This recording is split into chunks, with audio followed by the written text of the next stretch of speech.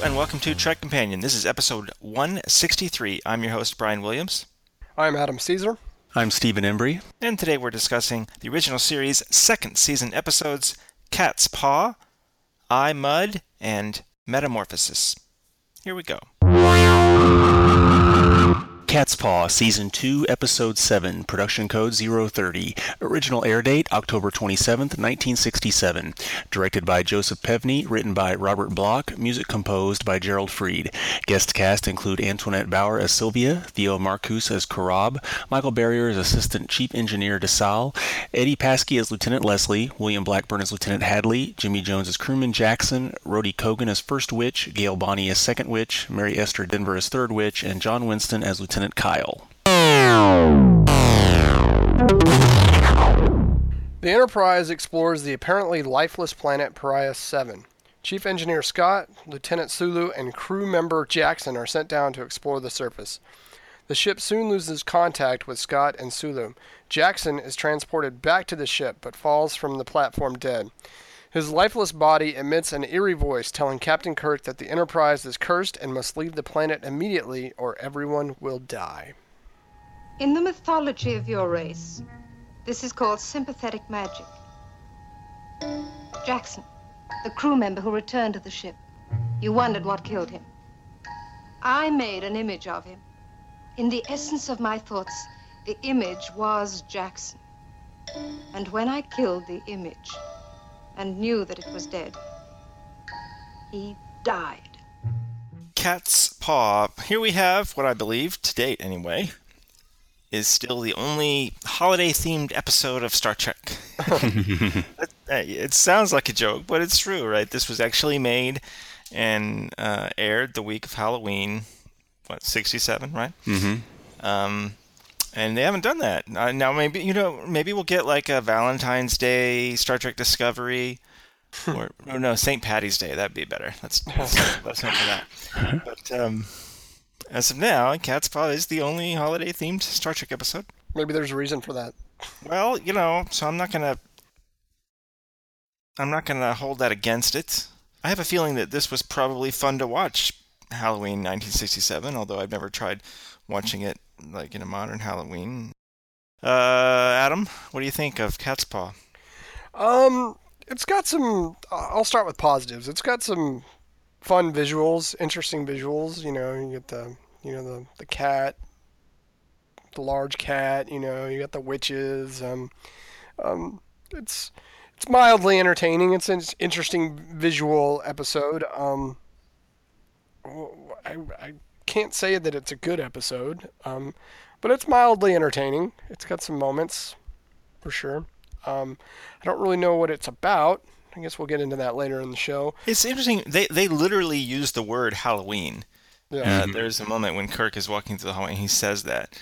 Oh. And like I was thinking about, again, this was specifically produced to air during the week of Halloween. It is a holiday-themed episode. Star Trek Generations is not Christmas-themed, but it has all those Christmas moments in the Nexus, like for Picard and stuff. Mm-hmm. I'm not sure they actually say the word Christmas. I don't know. Yeah, I don't recall that. I don't think they do. They even say trick or treat in this episode. They do. They say that first, maybe. Yes. I don't know. That seems notable to me somehow, that they actually use the word Halloween here. I guess they still have Halloween then. Apparently. Maybe it's gone global, right? Steve, what do you think of Halloween? Actually, what do you think of?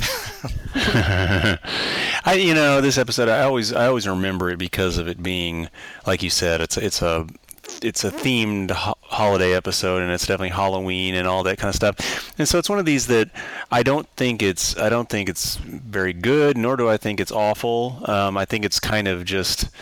I basically chalk it up to like kind of campy, good fun or something. You know what I mean? It's silly. There's all sorts of goofy things, but it's one of those that it's, if you were having a themed evening, I guess, and playing old stuff and on a Halloween or whatever, that'd be the perfect thing to play. And it's kind of fun in that way.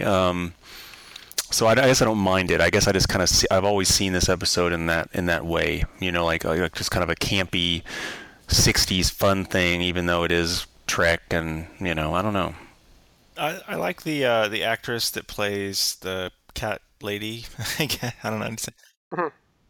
She's interesting and she's different. I think than all the women in this show. They get, of course, are beautiful and they dress them with beautiful clothes and sexy clothes and things. But I think that she's a little bit more. I don't know, almost adult, I guess. So many of the women they put opposite Kirk are clearly younger. Somehow she seems a little bit more interesting to me. Hmm. I think the way she plays it is kind of interesting. She's not. She seems intelligent and she's never over the top. I actually really like the funny little creatures they actually are at the end. The little weirdly photographed puppet thing. Yeah. I always remembered that somehow. I think I remember that better than anything else in the episode. Sure. It feels like something like not even out of Star Trek. It feels like Lost in Space, or maybe if it was a scary version, like Twilight Zone or something. Feels more like that kind of stuff than Hmm. Star Trek. There's not really anything in the episode that's.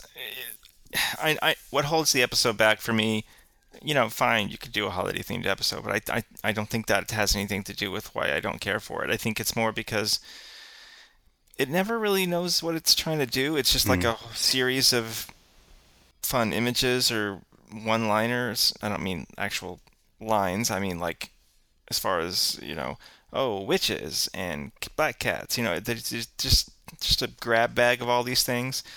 For example, there's a I don't know. There's when the cat first changes into the woman, that one of the I think it's that scene. But you get to a point where you're wondering like, well, why? Why did they kidnap Right. people and to bring Kirk and them down there? And why did they use was it Scotty and Sulu as the cat's paws? And she says something like, "You will tell us what we want to know," or something like that. I'm like, well, but what is it she wants to know? What is it they're trying to do? Yeah. I never understood that. I never understand that the whole time. And then there's suddenly, they got the little voodoo enterprise. I always, I remember that. I like seeing it in the lucite there. Looks like soap though. I think I actually had a next gen, like a Enterprise E from First Contact or something that was in soap like that. And as you used it, you got down to the toy part.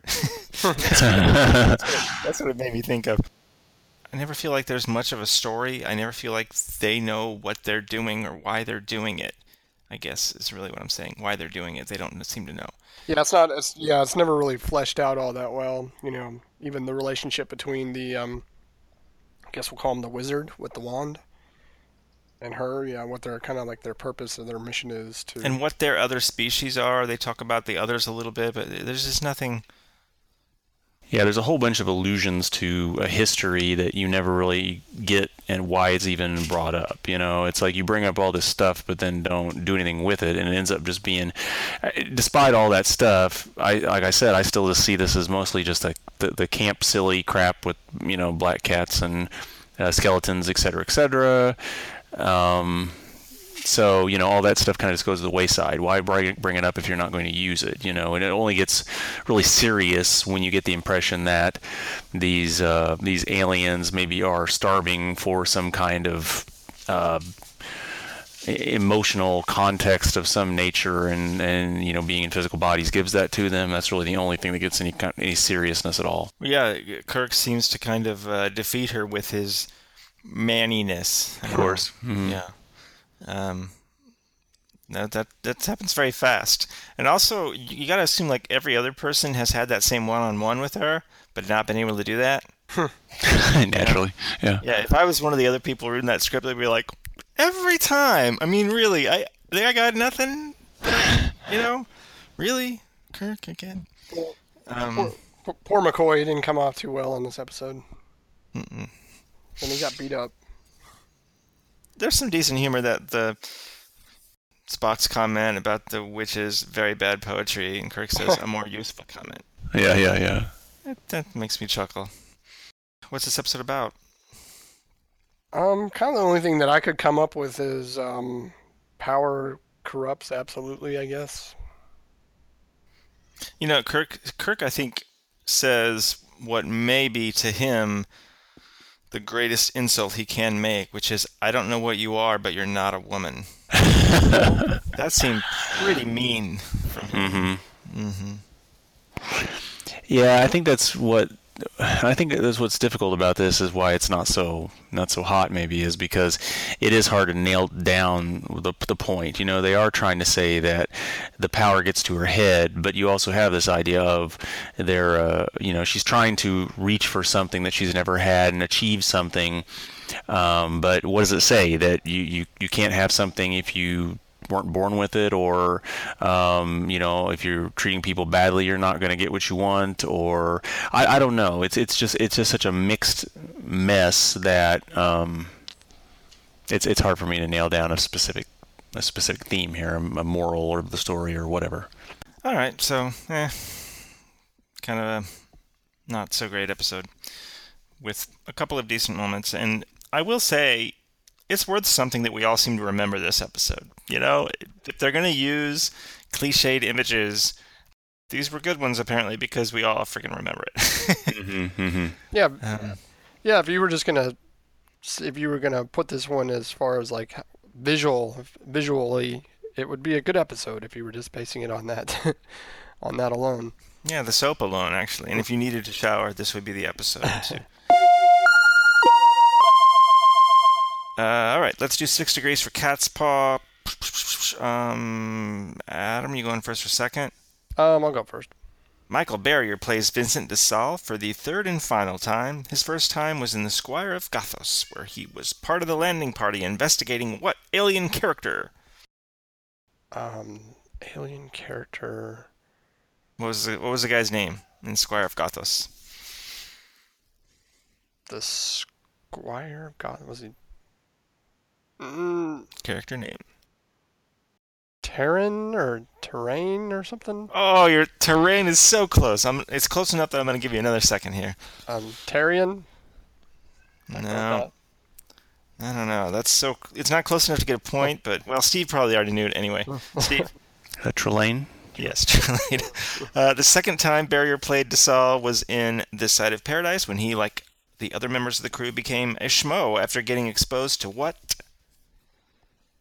Oh, the spores on the planet? Yes, sir. The spores. Steve has 2. We are moving on. I Mud, Season 2, Episode 8, Production Code 041. Original air date November 3rd, 1967. Directed by Mark Daniels, written by Stephen Candle and David Gerald, music composed by Samuel Mitlowski. Guest cast include Roger C. Carmel as Harry Mudd, Richard Tatro as Norman, Alice and Ray Andrews as Alice, Kay Elliott as Stella Mudd, Michael Zaslow as Jordan, Mike Howden as Lieutenant Rowe, Roger Holloway as Lieutenant Limley, and Bob Orison as First Engineer. The Starship Enterprise is hijacked by an android who has been posing as Lieutenant Norman, a recently assigned crew member. The android seals off engineering and redirects the ship to an unknown planet, and any attempt to undo his tampering will likely destroy the ship. When they arrive at the planet, it is discovered to be populated with other androids and apparently ruled by Harold Fenton Mudd, an outlaw whom Kirk has encountered before. Then I am unable to discern your problem. They won't let me go. They want to study me. They want to learn more about human beings. They picked a fine representative. Watch your tongue, lad. You're talking about Mudd the First. Well, anyway, I ran out of ideas. I simply ran out of things for them to do. You know, the fun thing about this episode that, for me, has always been that since this is like the only time a character got brought back. Mm-hmm. And Kirk even has a couple of lines about the last time we saw you on the mining planet or whatever. You know, he's actually referencing a specific earlier episode. Yeah. Which is so unusual and feels so weird, but it's like you so want that, of course. And I mean, I've always understood why they didn't do that in the 60s and why Gene was against it then. But to modern TV people like us, that's pretty awesome, and that's always been the thing I enjoy the most. I think it was on one of the websites somebody pointed out, because Chekhov has a line to Kirk about, who is this guy, or do you know this guy, something like that. That tells you that he must have come on the ship after the previous episode with Harry Mudd, but because of Star Trek 2, we know he was there before Yes. Khan. We have kind of an idea about when he was on leave. He was on leave during the. Oh, okay. So it's just anyway. There's just this tiny little bit of actual living, breathing Star Trek universe history in here, and that's what makes it the most fun for me. And honestly, even the animated series episode he comes back for, I always felt kind of the same way about it. But that isn't really much. Mudd got mentioned in Into Darkness too, didn't he? Wasn't that? Movie? Yes. Did they actually say the Mudd mission? I think so. Well, the character was mentioned. I don't know if it was. Yeah. Well, it was because in the comics they explain how they get that shuttle or little ship that they use to go to Kronos. Something about this. And there's that storyline is in the comics, and you see Harry Mudd, and that's how they end up with that ship. But it's just you can barely even hear it. It's like you don't even see the person say it. I think it's Sulu over the intercom or something. Anyway, but even talking about the history, Star Trek universe history in this episode doesn't really have much to do with what the episode is. So, Steve, why don't you start us for Mudd?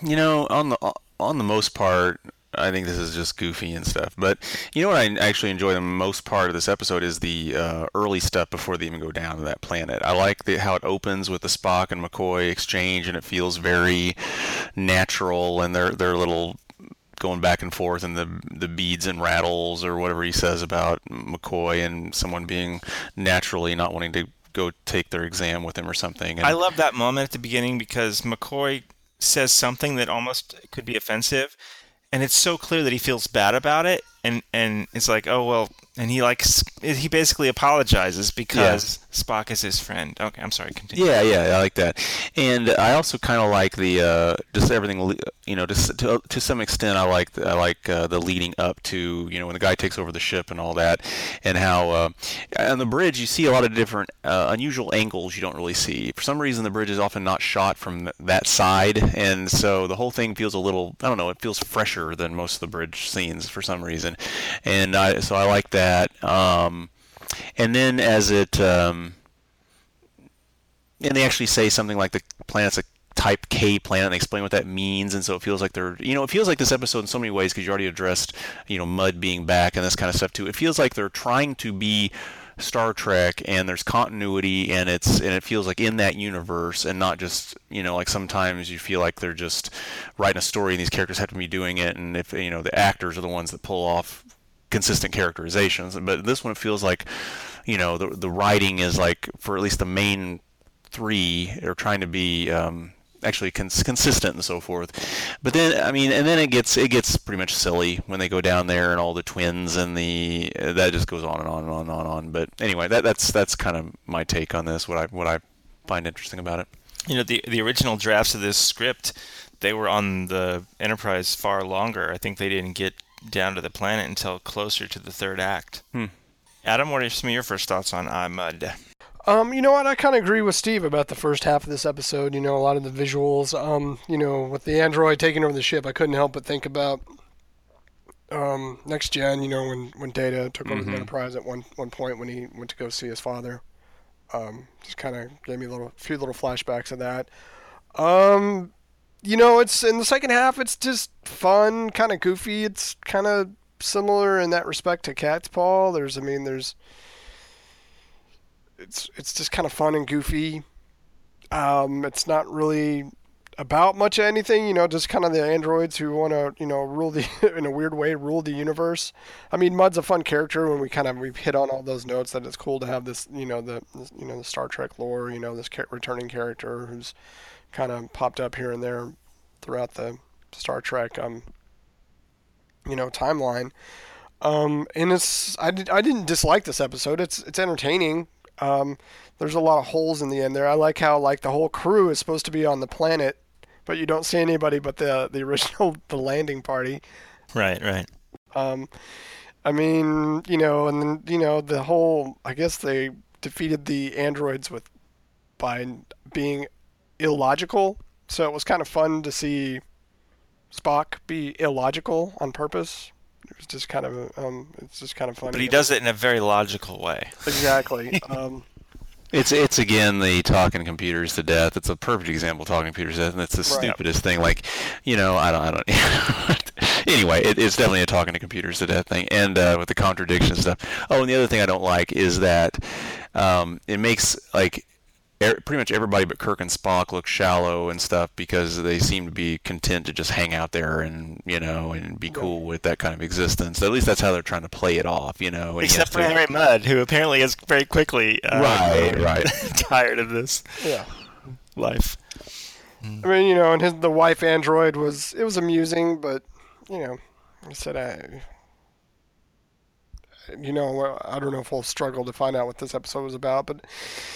I hope that Star Trek Discovery, we get an entire episode to see the other side of Stella, because I think this is really sexist and just making a lot of unfair assumptions about Stella and making her seem very shallow. That'd be quite the coup is to find out one of the main characters is Stella Mudd. We were sure that the fans would really want to see how Stella Mudd got to where she was in iMud. That's the entire series. She's the main character. Stella Mudd. And we planned it out years in advance. The last shot is going to. Who knows? What else? So I mean, I enjoyed the scenes with Kirk and Mudd. I mean, they're bantering back and forth.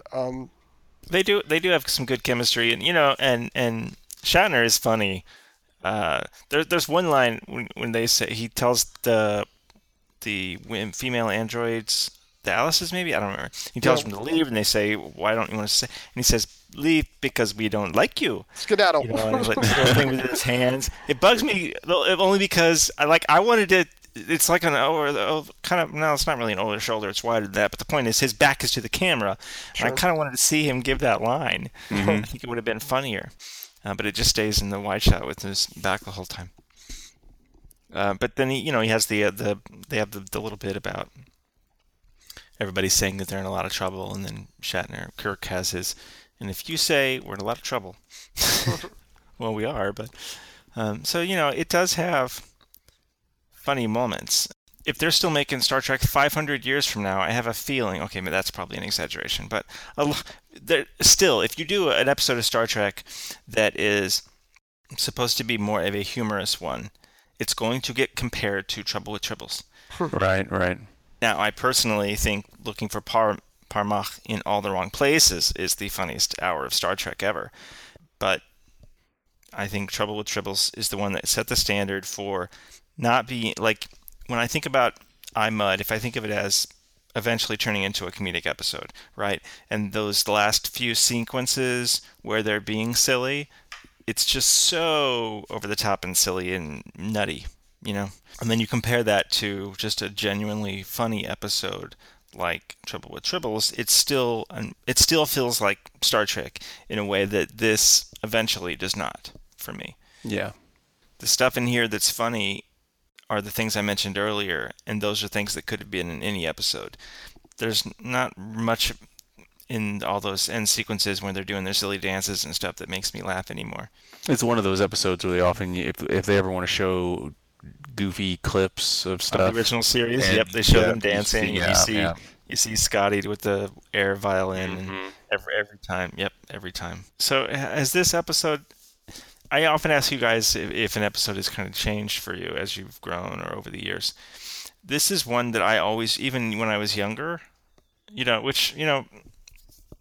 seeing original series sporadically when I was a kid, fine, but not getting serious about it until I was in my late teens, early 20s. If we go back to that moment, this has always been that cool episode where there's some Trek universe history where they bring the guy back that was in the other episode. So in that sense, this episode has not really changed for me. Is this one of those that it seems, is it too shallow to have changed, I guess, is what I'm I don't know that if I just wasn't as observant in the last viewing. As I think I mentioned before, it hasn't been all that long since I watched all these because I mean it's been certainly between 5 and 10 years because whenever they came out on the latest on Blu-ray and all that, I watched them. But I think I always remembered the silliness, but I didn't remember the. I mean, of course, I remember Mud coming back, but beyond that, some of the continuity things and some of the fun stuff we talked about at the beginning, it didn't really stick with me or something. So, in that sense, I don't know. I guess I just was watching for more details than I did the last time I watched it or something. So I didn't remember those parts as well. Yeah, I mean, this is very much an episode that you don't really. I mean, there's not a lot of. I don't want to say there's not a lot of substance, but there's not really a lot of meaning behind the episode. It's very much just kind of a turn your brain off and enjoy it. If you're going to like it, that's the best way to do this episode. I can't say I mean, it's kind of the same to me. I don't. It's kind of a goofy episode, so I can't say I like it or dislike it any more than. Well, you're giving us a good transition then into what is this episode about? Technology taking over our lives. I don't know. Trying to control us. It waits a long time. That's an easy part to forget. There's a long time before we get that moment of the androids decide Mud's no longer in charge because they can do a better job. Humanity needs them. Right. Boy, that's hubris because just a couple of people in a span of a few minutes can act silly and then they smoke and die. They've been around forever. What would have happened to them if they'd actually encountered all of humanity? Wow. Steve, do you have anything for what it's about? Not really. I agree that they're trying to do something like, what Adam alluded to with the fact that if they have too rigid of a view on life and they can't, you can't just control everything and that, whatever. But it's just, I don't know, it's kind of an old story, and I don't think it's done particularly well, and it all just, they squeeze it in toward the end, and it's like the least interesting part of the whole episode. So I don't think it's very effective. All right. Let's do 6 degrees for I, Mud. I believe Steve has 2. Steve, are you going first or second? I'll go first. This is Roger Carmel's second appearance as Harry Mudd. Name the episode where he first played the character. Mudd's Women. Adam? Michael Zaslow plays Jordan, one of the Enterprise crew members Norman attacks at the beginning. He previously played Darnell at the beginning of the first season episode, The Man Trap. What day did that episode air? The Man Trap aired. I feel like I asked this once before. Boy, we've been doing this a while. I'm sure I've doubled up questions. Because let's face it, I tend to ask the things that I think are interesting. September 8th. All right, so Steve has 3, Adam has 1. We are moving on. Metamorphosis Season 2, Episode 9, Production Code 031. Original air date November 10th, 1967. Directed by Ralph Sininsky, written by Gene L. Kuhn, music composed by George Dunning. Guest cast includes Glenn Corbett as Zephram Cochrane, Eleanor Donahue as Commissioner Nancy Hedford, Elizabeth Rogers as voice of the companion, Eddie Paskey as Lieutenant Leslie, and William Blackburn as Lieutenant Hadley. Federation Commissioner Nancy Hedford is being ferried to the Enterprise aboard the shuttlecraft Galileo. Hedford has a potentially fatal condition, Sirocco's disease, and needs immediate treatment aboard the Enterprise. En route, a strange glowing energy field appears in the shuttlecraft's path, disabling its systems. Kirk tries to contact the Enterprise for assistance, but all signals are blocked by the unknown phenomenon which now has total control of Galileo. The name of Zephram Cochrane is revered throughout the known galaxy. Planets were named after him. Great universities, cities. Isn't your story a little improbable, Mr. Cochrane? No, it's true. I was 87 years old when I came here. You say this companion found you and rejuvenated you? What were you doing in space at the age of 87? I was tired, Captain. I was gonna die, and I wanted to die in space, that's all. Metamorphosis. I think recently I talked about how I was excited to watch this episode again because Well, a minute ago I was talking about how, when I got serious about the original series, late teens, early 20s, my Army days right after high school. This was my favorite episode for what feels like all of my 20s, and even when it slipped down years later, it was still like number 2, number 3, and it's still like, it's probably in my top 3, and maybe it's not so much because overall it's not quite as cohesive a work as some of the other incredible episodes of the original series, but it's got some moments that I love so much. It's got so much. There's so many things I love about it. I love all the technique in this episode. Some of the best directing of the entire show. Just composition, selections, but the music, by the way, is the love theme in this episode is one of my favorite bits of music from the entire series. But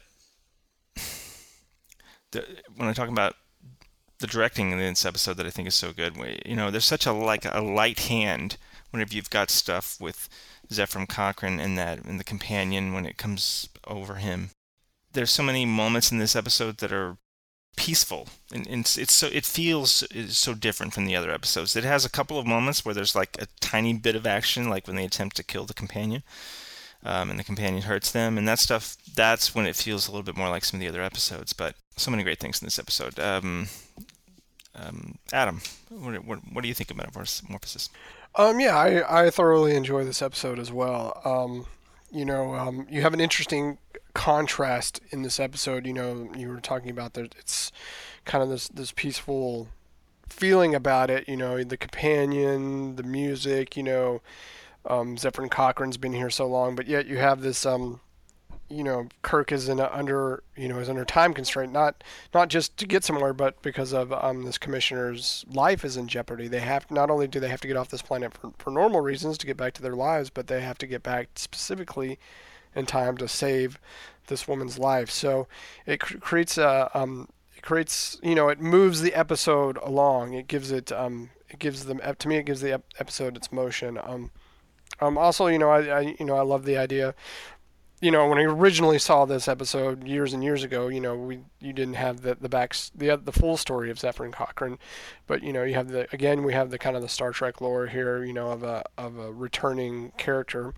Obviously later on he's played by James Cromwell, but this guy did a pretty good job. He's the young Zefram, obviously. So I love that start. A character again getting to find out who he is and his backstory and all that kind of things. Well, it's interesting, too, because I talk about how much I love this episode, but unlike so many of the episodes I normally love, this episode, it almost by the end kind of stars Zefram Cochrane and the companion, almost. I mean, there is a moment where they literally, go for a walk, and then there's a scene that is just the two of them. There's no Kirk or Spock or McCoy in that scene. Our main characters almost take a back seat. I mean, it's brief, but you know what I'm saying. And that makes it unique for an episode that is still really, really good. Because usually that's a bad thing. Steve, how do you feel about Metamorphosis? Yeah, I like it. I don't know where it would rank as far as best episodes and all that, but I definitely think it's certainly one of the best episodes in the original series, generally speaking. And it is kind of unique in the vibe it's got. I don't know really how to play the mood that exists. It has a lot of stillness in a way, and I think you kind of alluded to like when the companion merges with Zefram Cochrane and this kind of. He's very down home and real and it's a very abstract, ethereal thing, this relationship down there. They get a little silly with the gender stereotypes of a language and a non-corporeal being and all this kind of stuff, but it's got something special that's kind of unique amongst the original series episodes. It's kind of hard to nail down, but it's very still and deep, and it's got this mood that's unique. There's so many layers with Zefram Cochrane's character in this episode. Mm-hmm. The companion is pretty consistent. Everybody else, Kirk and crew, they immediately see that the companion has has feelings for Zephram. But Cochrane, he denies it. He denies that almost in that way that you deny it when it's true and you're really trying to turn it off. Like, no, I didn't. Yeah. I don't. He has to come to terms kind of with his own feelings in this episode in a way that's very interesting for me. And it's not a quick turnaround. We get that extra scene I was talking about earlier with just him and her, so that he has a chance to really kind of come around, and by the end, when he says, I'm choosing to stay here with her, that moment is really earned and believable, which is pretty amazing considering where he was on this topic. The first time it's suggested to him that the companion is behaving with him like a lover, and of course he's effectively denying that he could be a part of that. Mm-hmm. It's really kind of a fascinating journey. I mean, you could easily accuse like Star Trek First Contact of just like taking the name, making a whole new character out of it, and all this kind of stuff too. But if you imagine the journey of this character and the way he is portrayed in Star Trek First Contact, and then the next time we see him really is in a recording in Enterprise, and then you imagine that, what if you were marooned and brought back to an earlier age and left there alone and had this kind of this symbiotic relationship with this non-corporeal being, and then brought to this place where he's wanting to stay for this other, because he's fallen in love with this other person / being, and it's really a fascinating journey for a character. I once watched Metamorphosis immediately followed by the other way around. I think I did First Contact followed by Metamorphosis. Mm-hmm. And yeah, their characters so incredibly different. But there's that one thing. There was just that one thing that does hold over, and that's, there is a sense that he doesn't like the spotlight. He doesn't like people in that way. And Zephram Cochrane talks about in this episode, that one, he says he left because he wanted to go off and die in space and didn't want any, and then there's another not around all these people, and then there's another moment when near the end when Kirk says, the galaxy is waiting to celebrate you or something, and it's very clear he doesn't want that. He has no interest in that. That's like the one thing that was consistent. But it is a specific thing. So I was going to say, if I had one issue with this episode, it would be the Nancy Hedford character. I don't know. I just, she wasn't really. I mean, obviously she's sick through the whole episode, and she's kind of moody and grouchy. But towards the end, I didn't feel. The premise of the episode is the companion and her were joined, but I didn't get that. I didn't get that sense. At the end of the episode, it was kind of like her character was just kind of cast aside. So if I had any issue with that with this episode, it would be that. It's like it just kind of seemed like a simple, not a simple thing, but just seemed like a quick thing to kind of throw in there. Earlier, I talked about overall this isn't as cohesive, or it has moments that are wildly out of whack. I think that her initial reaction when they get to Z's house near the beginning is silly. She's it's way over the top. And then I think you could make more of a narrative argument about how it's not fair what happens to her, even if she says, and you get a little bit of the sense that she and the companion agreed to this before. It's not like the companion just invaded her. But even if that's the case, still it's the companion's fault that she's there dying anyway, right? Mm-hmm. Right. Because she would have been. Apparently, it would have been very easy to rid her of this disease in sickbay on the Enterprise, which is where they were originally headed. So it isn't fair what happens to her at all. But and that is kind of just blown over. Because obviously the companion's the dominant personality in her now. Towards the end, but that's the only kind of complaint I had about this episode is they could have done a better job with her character. Maybe there could have been at least some interactions between her and Cochrane. They could have just, maybe he could have liked her because there was no interaction between those two characters up until the end. That's true. That's a good point. The one thing I got to point out is how much I love that scene that's just the two of them near the end, and she kind of holds up her little dress and she's looking through it. Oh, yeah. And it totally looks just like, Yeah. the effect that's on him whenever they're communicating earlier when she was the non-corporeal entity. That was such an awesome little moment. I always thought that was like scripted, but it actually wasn't. It was just something on set where the director was like, "Oh my God, look at that! Look at her dress!" So that's a beautiful, awesome, super cool moment for me. What's this episode about? I would go with it's a love story, first and foremost, and it's it's a unique love story, because it's not a love story with any of our main characters. So I think we've said this a couple of times in the original series, where we've had episodes that aren't specifically about our main characters, but we still find them to be really good episodes. This is a love story between Cochrane and the companion, and the development and realization of that relationship. I think it's kind of like the that characteristic of falling in love, that's the spontaneous part, that it's so difficult, it's almost impossible to plan it, and it so often happens when you're not looking for it. I mean, and these characters, it may be on a subconscious level, but Zefram Cochrane seems to be kind of blindsided by the fact, wait a minute, what are you alluding to? I'm romantically involved with the companion. He's kind of taken aback by that notion. And you have Nancy Hedford, who, she's all business, has what she was looking to, do something, this diplomatic mission, and that was her priority. And then this illness happened to her, and one thing led to another, and that's not what she would have chosen. Yet, all of this kind of fell in place. And I don't know. For me, there's a lot of that kind of,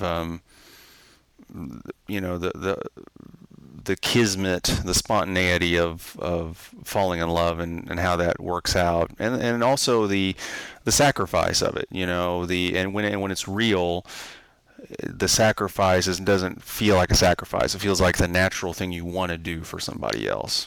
Awesome. So yeah, I still really love this episode. I think it's beautiful.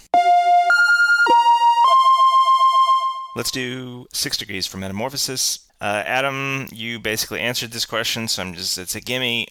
Name the other actor that played Zefram Cochrane. James Cromwell? Yes, and Steve, you practically answered this other one. Name the episode in which we saw James Cromwell play Zefram Cochrane. Broken Bow. Yes, sir. So 5-2? Something like that. I guess that means that's like the highest score in a long time. My questions were far too easy. Folks, I will make up for that next time. Boy. Man, I love Metamorphosis. I love watching it. I love watching it so much. Fantastic episode for me. Okay, folks, so thank you for spending an hour with us. You can follow us on Facebook at facebook.com/TrekCompanion. Our Twitter handle is @TrekCompanion. You can send us an email, trekcompanion@gmail.com. We are very grateful to have you as listeners, and thank you. And until next time, take it easy. Bye, guys.